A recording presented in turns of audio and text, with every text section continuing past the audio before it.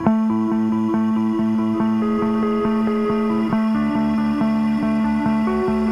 folks, Jeff Salzman here, and thank you for tuning in to the Daily Evolver.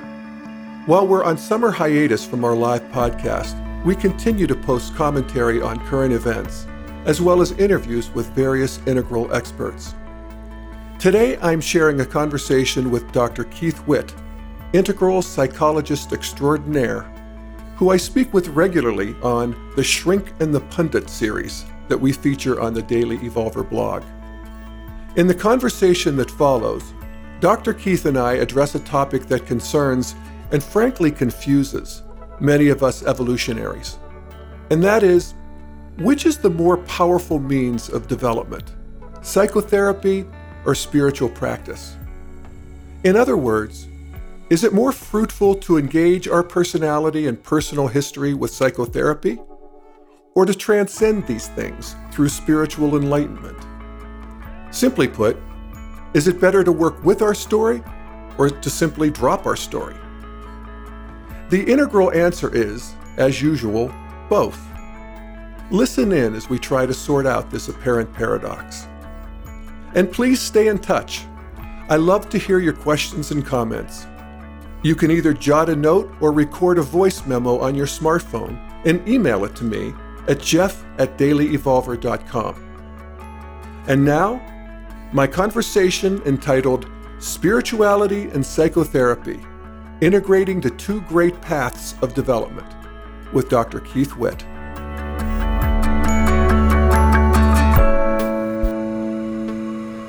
Hey folks, Jeff here, and welcome to the Daily Evolver. It's a beautiful Sunday morning, April 28th. I'm on with therapist extraordinaire, Dr. Keith Witt, my good buddy. And you're here from Santa Barbara this morning. How you doing, Keith? Doing great today. How are you, Jeff? Doing great. Just a little background on Keith if you haven't listened to some of our previous conversations. Keith has been a psychotherapist for over 30 years, has done tens of thousands of sessions, and is an authentic integral psychotherapist. Author of the book Waking Up, which is one of the first and only true integral psychotherapy texts. You can see his stuff on Dr. Keith Witt, KeithWitt.com, including his School of Love and his great series called Therapist in the Wild. Anything else I should add to that, Keith? Well, only there are other books on integral psychotherapy. Mine isn't the only one, but it was one of the first ones. Yeah. And one of the best. The best. Yeah. This morning we're going to talk about a topic that is, I think, up for a lot of people who are interested in self-development, particularly on the progressive edge of things. And that is the struggle between the psychotherapeutic approach and the spiritual approach to growth. And it's interesting because we go to a spiritual teacher and we hear one thing, we go to a psychotherapist, we hear another. And oftentimes the two really don't connect or meet. And this is where, of course, integral comes in handy. And just to maybe do the lay of the land really quickly here, if we look at the history of humanity and the way we've healed ourselves from various mental and behavioral dysfunctions, for most of human history, it was, of course, pre-modern and seen as a spiritual problem, whether it's in tribal times with witch doctors and shamans of being possessed by evil spirits, right on up through traditionalism, which is still very much alive and well today with faith healers in various Protestant traditions and of course exorcisms in the Catholic Church. These are still seen as possession of evil spirits at worst and somehow being punished or forsaken by God at best. And so when modern psychotherapy comes in, and I think the pivot point might be Freud, the spiritual stuff was sort of wrung out of the system. And we saw dysfunction as being more of an illness and certainly not something that was necessarily a spiritual problem. And so that began the scientific or rational approach to getting well. And as you say, we threw the baby out with the bathwater. And so now we have two really different lineages and approaches to fixing dysfunction and becoming optimal human beings. And they're not really touching each other very much. In fact, they're often at war. So that's a basic lay of the land. Correct anything you think is off there, Keith, and then add whatever you can add to that. No, I think you really nailed it.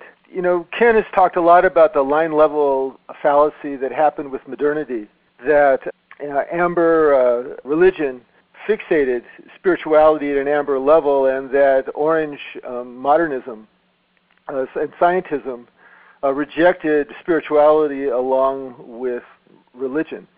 You know, you see that it's interesting in the development of cultures how in the 17th century amber religion rejected Galileo, who was orange science, and then in the 18th century we saw amber science rejecting green science when the French Academy, along with Benjamin Franklin, rejected Antoine Mesmer, who was having a lot of effects healing people.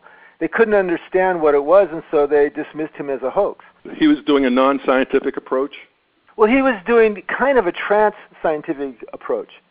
One thing about integral is there's amber science, orange science, green science, teal science, just like there's amber religion, orange religion, green religion, and so on. And so amber science is really good at dismissing a lot of different perspectives. And in that case, it was conformist science with the French Academy, because coming into the 20th century, scientism just dismissed interiors all over the place, which was crazy when psychotherapy started, because psychotherapy is all about interiors.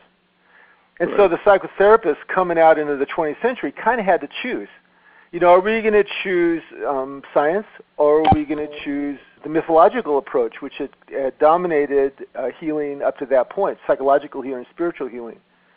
Freud chose scientism. You know, Freud always wanted to be a legitimate scientist.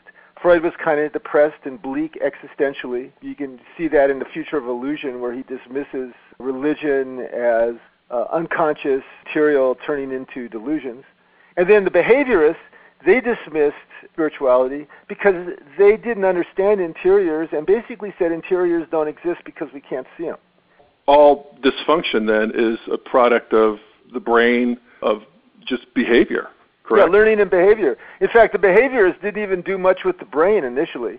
It was just dealing with behavior. A lot of them became cognitive scientists in the 70s because their funding ran out for behaviorism and they had to go a little bit more interior. And so they went into autopoiesis, still avoiding the left quadrants. And you know, Jung did choose myth and spirituality. In fact, he was probably a forerunner of the current spiritual-oriented psychotherapist.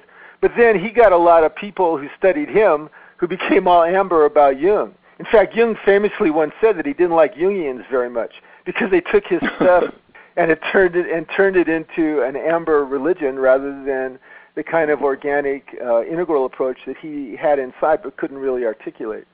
Well, that led to essentially culture wars in the psychotherapy community, and it led to therapists being hostile, sometimes subtly, sometimes overtly, to spiritual teachers who didn't have to get PhDs and get licenses and stuff, and spiritual teachers being dismissive of psychotherapists who they saw glorifying the ego and working on strengthening the ego, and a lot of the spiritual teachers of the last century especially were all about getting rid of the ego. And so it created this tension, which was terrible. It really survives to this day. To a certain extent. I see it in conferences. You can't go to a neuropsych conference and talk about God or spirituality without somebody getting really uncomfortable. And though I got to say, if you talk to spiritually oriented depth psychologists, people, psychotherapists who are interested in levels of spiritual development, they actually are quite interested in neurobiology these days. There is a coming together in a lot of groups, though you still see the tension happening. You still hear dismissive comments from spiritual teachers about psychotherapy and dismissive comments from psychotherapists about spiritual teachers. One of the ways that it's coming together, and I see this in Boulder in the Buddhist community and Europa and Shambhala, and this great encounter between Buddhist psychology, which is basically based on introspection and meditation, and Western psychotherapy, that there's a rich integration that's happening there where people are moving back and forth and using both of those modalities really successfully and elegantly. Yep, I'm seeing a lot of that, practice a lot of it myself. It's an integral approach. People were pathologized psychologically in the 20th century for a variety of reasons. One, psychoanalysis was a pathology-oriented system. But secondly, back in about 1951, the American Psychiatric Association wanted to bill insurance companies, and so came out with a diagnostic manual that took people's distress in life and turned them into diagnoses that were considered analogous to things like infections and broken bones and liver disease. And so you go to a therapist, and to get reimbursed from an insurance company, you needed to be diagnosed as having a mental illness. And there was this mental illness consciousness that kind of permeated psychotherapy in the 20th century. It was either a behaviorist, you have lousy behaviors, you got to learn what the behaviors in the 50s and 60s and 70s. There were a lot of my professors. Or it was more of your metaphoric Freudian neurosis pathology.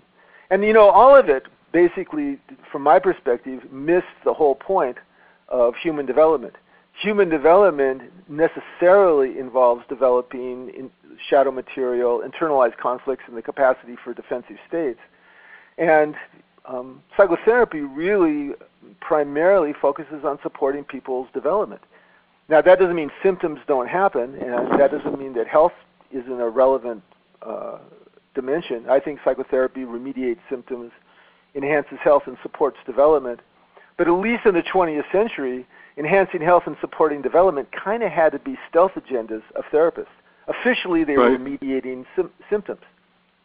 And this was particularly difficult in that split between spiritual teachers and psychotherapists, because spiritual teachers, the answer to people having problems like anxiety or depression or relationship problems and so on is, wake up, identify with God, experience yourself as God all the time, and then those problems tend to fade away. And that's exactly true. When you are in a state of unity with Spirit, those problems do fade away when you're in that state. Until you leave the meditation retreat. Exactly. We enter different states of consciousness all day long. We are embedded in numerous cultures that evoke lots of states, and all those states have more and less healthy manifestations. And so enter psychotherapy.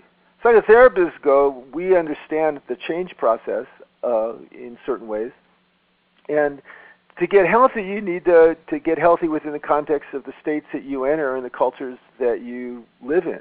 And I think both spiritual teachers and psychotherapists misunderstood the change process, which is another thing that integral psychology brings to bear and offers the field, both spirituality and psychotherapy, the idea of state changes and structure changes, that they're very different. They're related, but they're different. It reminds me of a conversation I had the other day with Rob McNamara, who's a integral psychotherapist here. He teaches development at Naropa.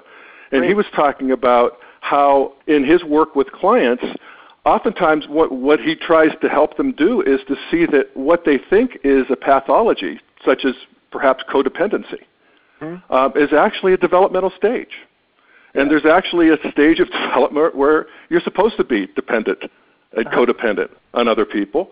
And then you grow out of that. And so rather than seeing it as something that went wrong and something that shouldn't be happening, you just see it as a natural stage of growth. And it's just a really nice reframing that I thought was quite powerful. I completely agree with that. Therapists have biases. And the biases that we have is whatever your psychograph is, whatever altitude you have on whatever developmental line. And to a certain extent, psychotherapy needs to be a conveyor belt for all developmental lines. There's a more healthy and a less healthy expression at that point. And that more healthy or less healthy expression has been studied widely. We have data from all 8 zones, from all 4 quadrants, about what is healthier and unhealthy communication, relationship, attitude towards self, worldview, explanatory style, physical activity, diet, et cetera, et cetera, et cetera, et cetera, et cetera. And therapists just relentlessly say, let's examine where you are and how you're developing and what your direction is, what your purpose is. And let's look at the healthy and unhealthy expressions, and let's keep leaning towards those healthy expressions. And that's the beauty of psychotherapy. In the context of a safe relationship, someone is able to receive influence to move in that direction, and co-creatively, a therapist and a client come up with developmental movement. Yeah, it's interesting. I was reading a book that really was so consequential in my life called The Road Less Traveled. I'm sure you've heard of it, by Scott Peck. Yeah. Love that book. Big book back in I believe it was the 80s. He, of course, was a psychiatrist and had this spiritual revelation, was quite spiritual as well. And in his whole book is really an argument for the integration of psychotherapy and spirituality. Mm-hmm. And the book had a huge impact on me. I can remember I finished reading it one afternoon. It was like a Saturday afternoon. I was reading it in the park. And I went home, and I didn't really think that much of it. I was quite moved. But the next morning, I woke up out of a dream. It was a very vivid dream, what might even be called a vision, of the church bells in my childhood church ringing. And I woke up into a knowledge of God. It was just that simple. I went from one day being a devout atheist to the next day, it's like Jung said, I don't believe in God, I know God. And it was like that. I had basically a spiritual experience, a state experience for about the next 2 or 3 days that I've never really recovered from. I don't want to. This is what it took. It took a scientific explanation for the existence of God and spirit and something other than the material to actually, talk me into it, or to move me beyond science to not a pre-rational, but a trans-rational space. And I actually got the book back again because, I wanted to check it out. It's been years since I had read it. And the last third, again, is just so brilliant. And he talks about, some of his arguments are around synchronicity and serendipity. In fact, I'll just read a little segment that he quotes from Carl Jung. And this is Carl Jung talking about this move with one of his female clients. And it's just a paragraph. This is Jung writing. My example concerns a young woman patient who, in spite of efforts made on both sides, proved to be psychologically inaccessible. The difficulty lay in the fact that she always knew better about everything. Her excellent education had provided her with a weapon ideally suited to this purpose, namely, a highly polished Cartesian rationalism with an impeccable geometrical idea of reality. After several fruitless attempts to sweeten her rationalism, I love that, sweeten her rationalism with a somewhat more human understanding, I had to confine myself to the hope that something unexpected and irrational would turn up. Something which would burst the intellectual retort into which she had sealed herself. Well, I was sitting opposite her one day with my back to the window, listening to her flow of rhetoric. She had had an impressive dream the night before, in which someone had given her a golden scarab, a costly piece of jewelry. It's a jewelry of a beetle. While she was still telling me this dream, I heard something behind me gently tapping on the window. I turned around and saw that it was a fairly large flying insect that was knocking against the window pane from outside in the obvious effort to get into the dark room. This seemed to me very strange. I opened the window immediately and caught the insect in the air as it flew in. It was a scarab beetle, the common rose chafer, whose gold-green color most nearly resembles that of a golden scarab. I handed the beetle to my patient with the words, "Here is your scarab." The experience punctured the desired hole in her rationalism and broke the ice of her intellectual resistance. The treatment could now be continued with satisfactory results. Lovely. And we've all had those experiences. In the typical sort of first-tier mental structures, that's a regression to, some sort of supernatural, amber, traditionalist belief system from a scientific point of view, rather than a move forward into a spiritual world and a spiritual life that actually includes science.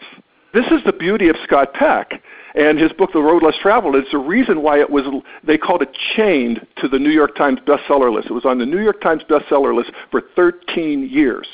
It was a Guinness Book of World Records at one time. I don't know if it's been superseded or not, but this book hit a nerve with people because, again, it's a scientific rationale. And his biggest argument is that evolution itself is an argument for the existence of God because it is the countervailing force to entropy, to the second law of thermodynamics, which says that all complex systems are running down.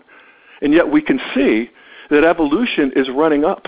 Mm-hmm. And I remember in rereading it, I remember just how powerful that was for me and how I think it just set me up for Ken Wilber's work and for the integral world and how powerful that is. And that's actually, and I think this is where we're going, and I see this happening in the integral world and the world of evolutionary spirituality in general, is that evolution itself becomes an argument for the existence of God or spirit, rather than a way of explaining it away. I completely agree. And I love M. Scott Peck. Later on in his work, he started working with group fields. He would call it being in community. That a group would shift in the community, and all of a sudden there was a group field that created a stable state change over a period of time when the group was together, where people put aside egoic concerns, and everybody basically functioned at a green-teal frequency. And the field kept everybody there. And he was fascinated with that and did community building workshops. My wife attended one of them.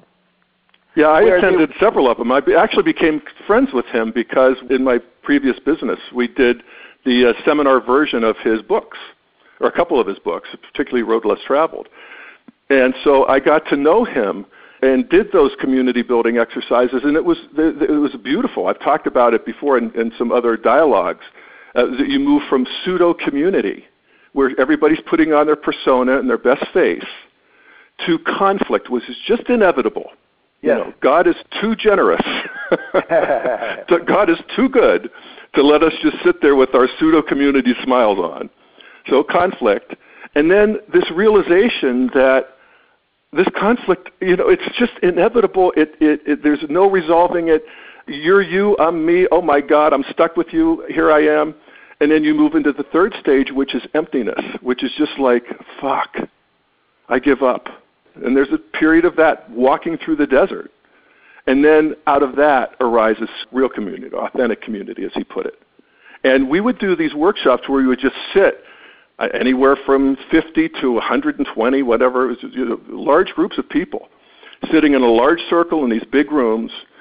And the only instructions would be, and we'd do this for 3+ days, would be, number 1, speak when moved. And number 2, be quiet when not moved. That was the instruction, the beginning and end of the instruction. And inevitably, the group would go through those 4 stages and end up in a beautiful, sparkling, authentic community. It was miraculous. And those 4 stages mirror the stages of ceremony, Susan Underhill's stages of ceremony, going from initiation, purification, pacification, to initiation, to teaching, to illumination, to dark night, to unity and dedication. Also, it's gross, subtle, causal, non-dual. And the thing that this adds to the whole field of psychotherapy is because people in psychotherapy had observed in encounter groups that people went through similar stages. But what wasn't understood, or at least clearly taught in encounter groups, is that when you reach that final stage, out of that field, spirit emerges individually and collectively. Absolutely. And in traditional psychotherapy taught therapists to dissociate from spirit, dissociate from the understanding of it, the conversation about it, the experience of it. And so if you have taught yourself to dissociate from it, you don't know that it's there. And if you don't know that it's there when it comes up, you can't help people recognize it and enhance it. This is what Naropa is dedicated to, to a large extent. In modern psychotherapy training that's integrally informed, therapists know from the inside and the outside what the various stages of spiritual development, stages, Fowler's stages of faith, and so on. And so what that does, knowing about that, seeing it when it arises, really supports creating an attunement, a field with clients where we can gather that wisdom, recognize it, honor it, know it in our clients, know our clients as expressions of God, the repositories of human genius and spirit wisdom, as well as people that move through the world having problems, arguing with their kids, drinking too much, having all the issues that people have to deal with in an embodied human experience in a variety of cultures. Hallelujah, brother. Hallelujah. I mean, that is so right on, and it actually points to a principle that I have a hard time with when I argue the world is undergoing progress, basically in almost every way. It doesn't feel like progress to go from pseudo-community to conflict. It actually doesn't feel like progress to go from conflict to emptiness or to the desert. But it is progress. It is. And you talked about, even in psychotherapy, people reach these plateaus, and actually before there's a bump up further, there's often a depression again. George Leonard wrote a book called Mastery about change. He noticed that, you can really see this in martial arts studios. I studied karate a lot of years, a lot of martial arts, because you just really see people develop up levels and you see how it happens. And this actually mirrors other kinds of development. There's a long plateau where you're working, don't seem to make much progress. You kind of give up and things get a little bit more difficult, and then there's rapid progress. And because people are also complex systems are characterized by the fact that if you add energy to them at a particular point, a certain amount of energy coming from the right direction at the right time can cause a systemic change, which in a human being would be a trait change. And so all spiritual teachers and psychotherapists have experienced this at some point or another. You're working with somebody, you're focusing on some kind of developmental issue, a relationship issue, an issue of self-acceptance, an issue of purpose, a sexual issue, your family issue. You work, and then something happens. All of a sudden there's a reconfiguration. Usually it's a state change. People will have an illumination that gives them a direction to grow towards. But every once in a while it is a trait change. Like the experience that you had reading The Road Less Traveled. Every once in a while things get reorganized, and like that story about, you turn a light on and the snake isn't a snake, it's a coil of rope. You're different after that. Yeah, you can't unsee it. You can't unsee it. Now, if you're a practitioner, you're a spiritual teacher or you're a therapist, and that happens, that's really very pleasurable to your ego. Whoa. As a therapist, you're saying. As a therapist, as a teacher. Yeah. Wow, this person really changed. And, maybe several people really changed, as you're teaching certain kinds of things. Look what I did for them. Look what I did for them, particularly if you're good at generating a particular kind of field, which is really in therapy, 70% of the change, the positive change in therapy has to do with relationship with the client and client variables. Only about a sixth of it has to do with method of treatment, according to a lot of studies. And so interesting. If you can't observe your own ego, being inflated by that kind of experience, or you don't have somebody around you to point out that your ego is being inflated, then you start making claims about your spiritual teaching or about your psychotherapy. I can create consistent trait changes, when really there's no system that can consistently create trait changes. In general, people have to do effort, but then like enlightenment, enlightenment is an accident, but meditation makes you accident-prone. Well, that's true for self-awareness also. That's got to be a bit of a relief in a way, because you realize that flowers grow and they bloom, and kids grow from 9 to 12 and 18, and the growth, as Whitman said, the procreant urge of the world is actually what we just sort of need to nurture, and that almost any technique will do. If you practice it authentically, yes. Though it's really useful as a therapist to know the first 6 levels of most developmental lines from the inside and the outside. Because if you don't know them, you can't see them. One of the things that Integral did for me is it enabled me to see orange science, green science, amber spirituality, green spirituality, orange spirituality, teal spirituality, if you can observe that, if you know what that feels like on the inside and the outside, it makes it much, much easier to be a guide for people who are just trying to negotiate their way through this complicated life, given whatever personality type they are, which has all kinds of significance in terms of how people grow and what directions they go, and given how they handle different states, particularly defensive states, which everybody has. This is one gift of neurobiology and neurobiological development to spiritual teachers. A lot of spiritual teachers, because they deal so much with metaphor, begin to think that you can transcend biology. I can give up all critical judgment, stuff like that. No, we can't give up all critical judgment because human nervous systems are making critical judgments regularly. We can alter the way we habitually process critical judgments, and that's spiritual growth. Because, as Roger Walsh says, we shift from attack in self-righteous criticism to discernment. A critical judgment is actually a discernment that gives us information about something that feels either better or worse for us. That discernment, that compassionate experience is where we want to go with critical judgments. We can teach ourselves to do that. That's a spiritual practice, but also that's a psychotherapeutic practice. Yeah. We actually do want to be judgmental in the sense that we want to be discerning. We just don't want to be condemning. So we want the discernment without the condemnation, in a way, right? Right, which brings us to the root of all problems, which is violence. Psychological or physical violence is basically the root of every single problem that humanity has. Say that again, Keith.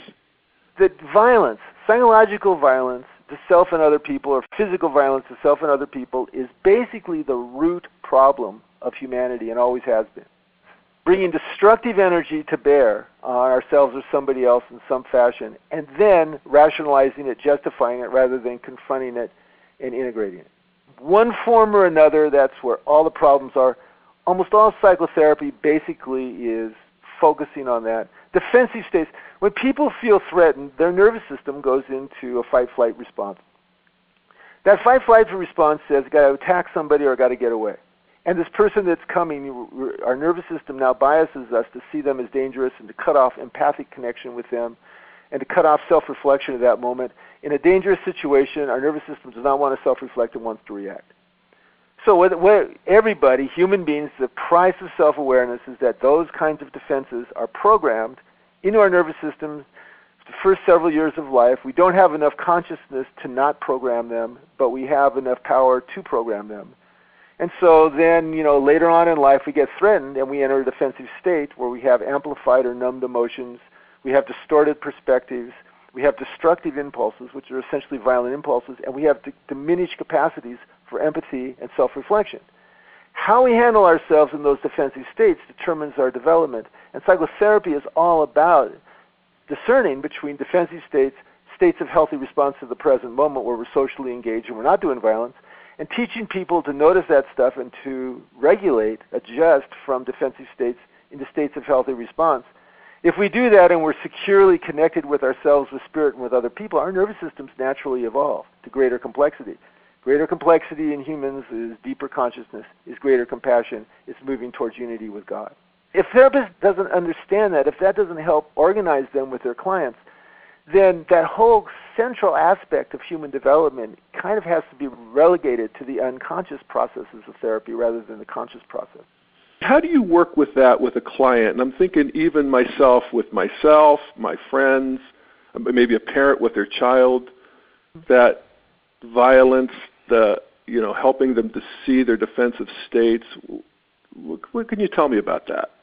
There's two things, Jeff, that are a big deal. One is that shadow is misunderstood, I think, by a lot of the community. Shadow generally is often, by a lot of people, associated with negative stuff.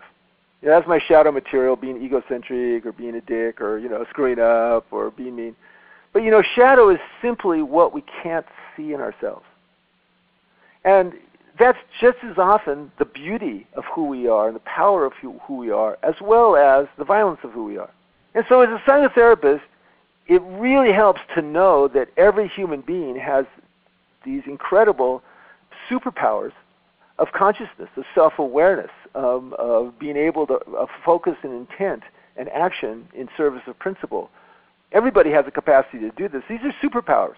These are the things that have dominated this planet, and why we're shifting from the Holocene to the Anthropocene, the age of people. And so therapists, if we can see that shadow in people, we can see them as expressions of God with these superpowers and with the capacity to develop more of them, that helps us as we also observe when they come in and there's a problem.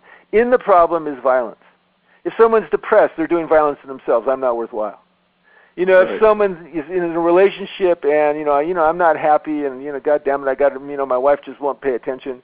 They're doing violence to their wife and ignoring their own shadow material. If you know about this, what you do is you anchor yourself in what's beautiful and powerful in them and try to point that out to them, show it to them, and then lead them from that position into observing their violence with interest.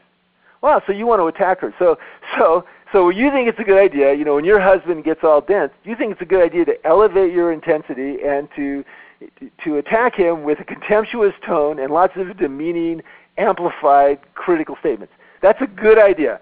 How often does that work for you in your relationship? How often that delivered a husband who says, "Oh, you're right. I'm such a dick. I'm so worthless. I'm completely fucked up. You're so right." That's the problem in our relationship. That if never only, happens. huh? Yeah.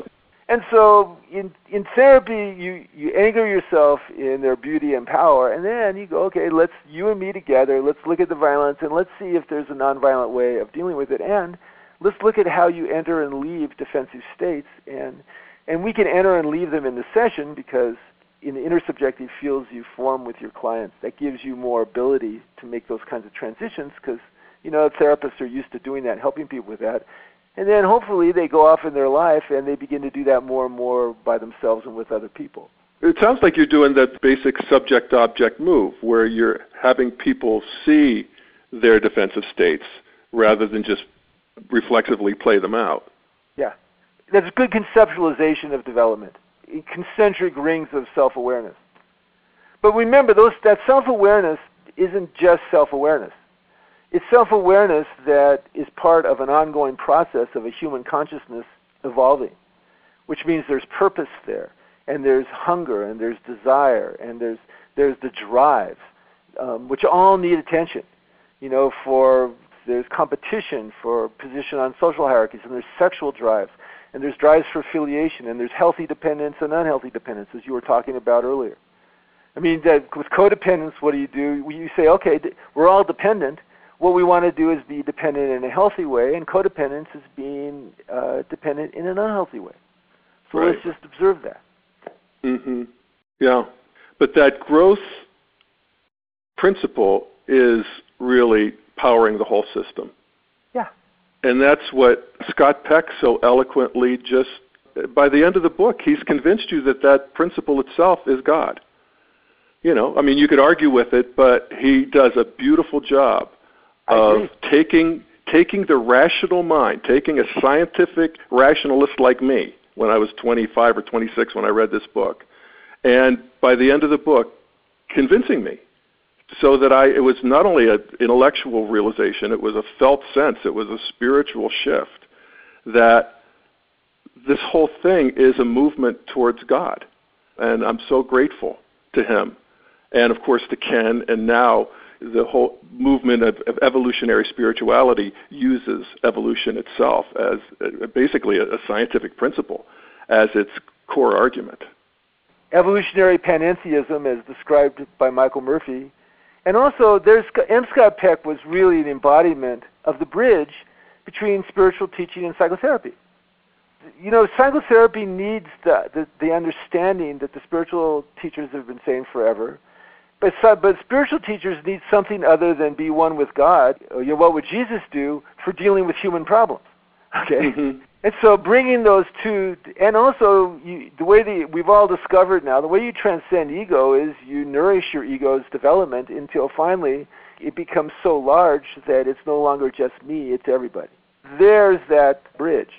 Roger Walsh does it. You can hear it in him when he talks about psychotherapy and spirituality. And no matter what level you enter a system, some people are very primitive. There's a series of studies that said people come into therapy wanting one of three things. People at a real low level of functioning want you to solve their problems. People at a probably we're dealing with red and some kind of amber. People at amber, going into some kind of orange, want you to give them recipes for getting their needs met. People moving more from orange to green, they want insight. All three of those are legitimate goals of psychotherapy, and each one of them is informed by the stuff that we're talking about. As a therapist, you have to use different language at different levels and different interventions depending upon where people are developmentally. And that's why having a developmental perspective, and particularly a health-oriented developmental perspective, which integral psychology provides, is so useful in psychotherapy. Yeah, health-oriented being as opposed to just fixing some dysfunction. Yeah, pathology-oriented psychotherapy is a flawed concept. And unfortunately, it's supported by the medical establishment. And the insurance companies. Yeah, it's one of the reasons I don't bill insurance companies directly myself. I mean, can't help but be affected by systemic institutional corruption. And, there's lots of financial institutional corruption in the healthcare industry we don't have to get into, but from a psychological perspective, it's an institutional corruption to deal with people's development from a primarily psychopathology orientation. That doesn't work, as well as dealing with it from a more strength-based, resource-based, developmentally oriented, and evolutionarily oriented. Everybody feels that impulse, the trait of self-transcendence, is been identified as a temperamental characteristic of one of at least 7 that we've identified that everybody is born with some amount of. That is evolution's voice speaking through us for self-transcendence. And it's always there, and it's there with everybody, no matter what kind of issues they have. That voice is speaking through them and needs to be honored and answered and supported. Yeah, beautifully put. Living in Boulder, I see a lot of this when I survey the psychotherapeutic and even the spiritual realms of teachers and groups in Boulder. And I'm sure in Santa Barbara it's a lot of the same. Maybe we're skewed by where we live, but it seems like it's happening. It seems like people are getting it. There doesn't have to be that schism between, a scientific, let's fix the problem, let's fix the dysfunction, and a more psychotherapeutic, scientific, mixed with spirituality of just nurturing the growth and happiness of each other. And that feels like a move that is well underway. Would you agree? Completely. I see it even at the more conservative conferences. When a speaker starts talking about spiritual principles, the audience lights up. It's fascinating. And also, the beauty of 8 zones. Like you, I was raised in the scientific tradition, and so I got to my spirituality really via the right-hand quadrants. And then that led me into the left. And the thing, if you go into the upper left and you start doing contemplative practice, most people that I've worked with and I've known, within the first year or 2 of doing a rigorous contemplative practice, they have a psychic experience of some sort. I know it's happened with you, it's happened with me. Jung described it with the scarab. I can't tell you how many times stuff like that has happened in sessions. And so those psychic experiences, if you are a victim of scientism, if you are in an environment where you can't talk about those without being ridiculed or suppressed, you're going to dissociate from those experiences and space out about them. And this is what a lot of people do. When I ask people about their psychic experiences, they'll tell me about them, but they tend to not remember them elsewhere. Interesting. If they're in a culture that doesn't support it, they tend to not encode those memories. It's fascinating to me. If you tell someone that has a real right quadrant orientation about experiences like that, they'll go, oh, that's interesting. And then 10 minutes later, they will have forgotten that you had that conversation.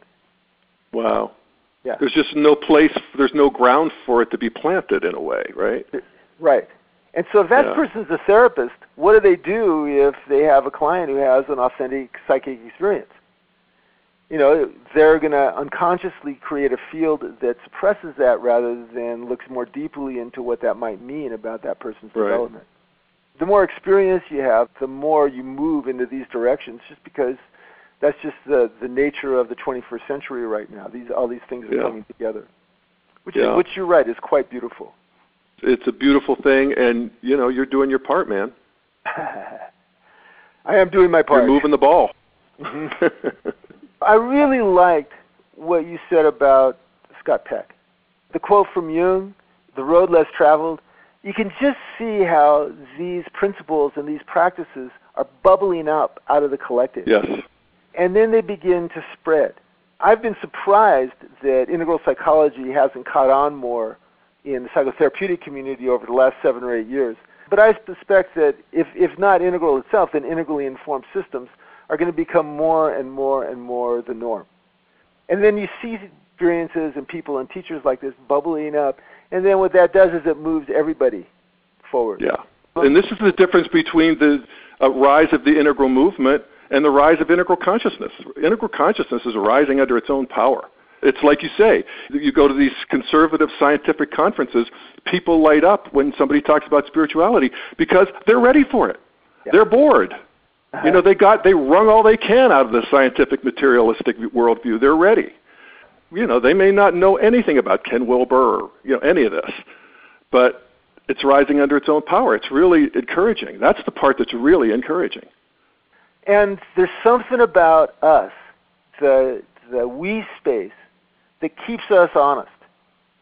The one thing I really notice that if I'm in a we space with someone, we self-correct each other away from bullshit and towards truth. That's certainly true of the psychotherapeutic session, but that's true of all sessions, all interactions.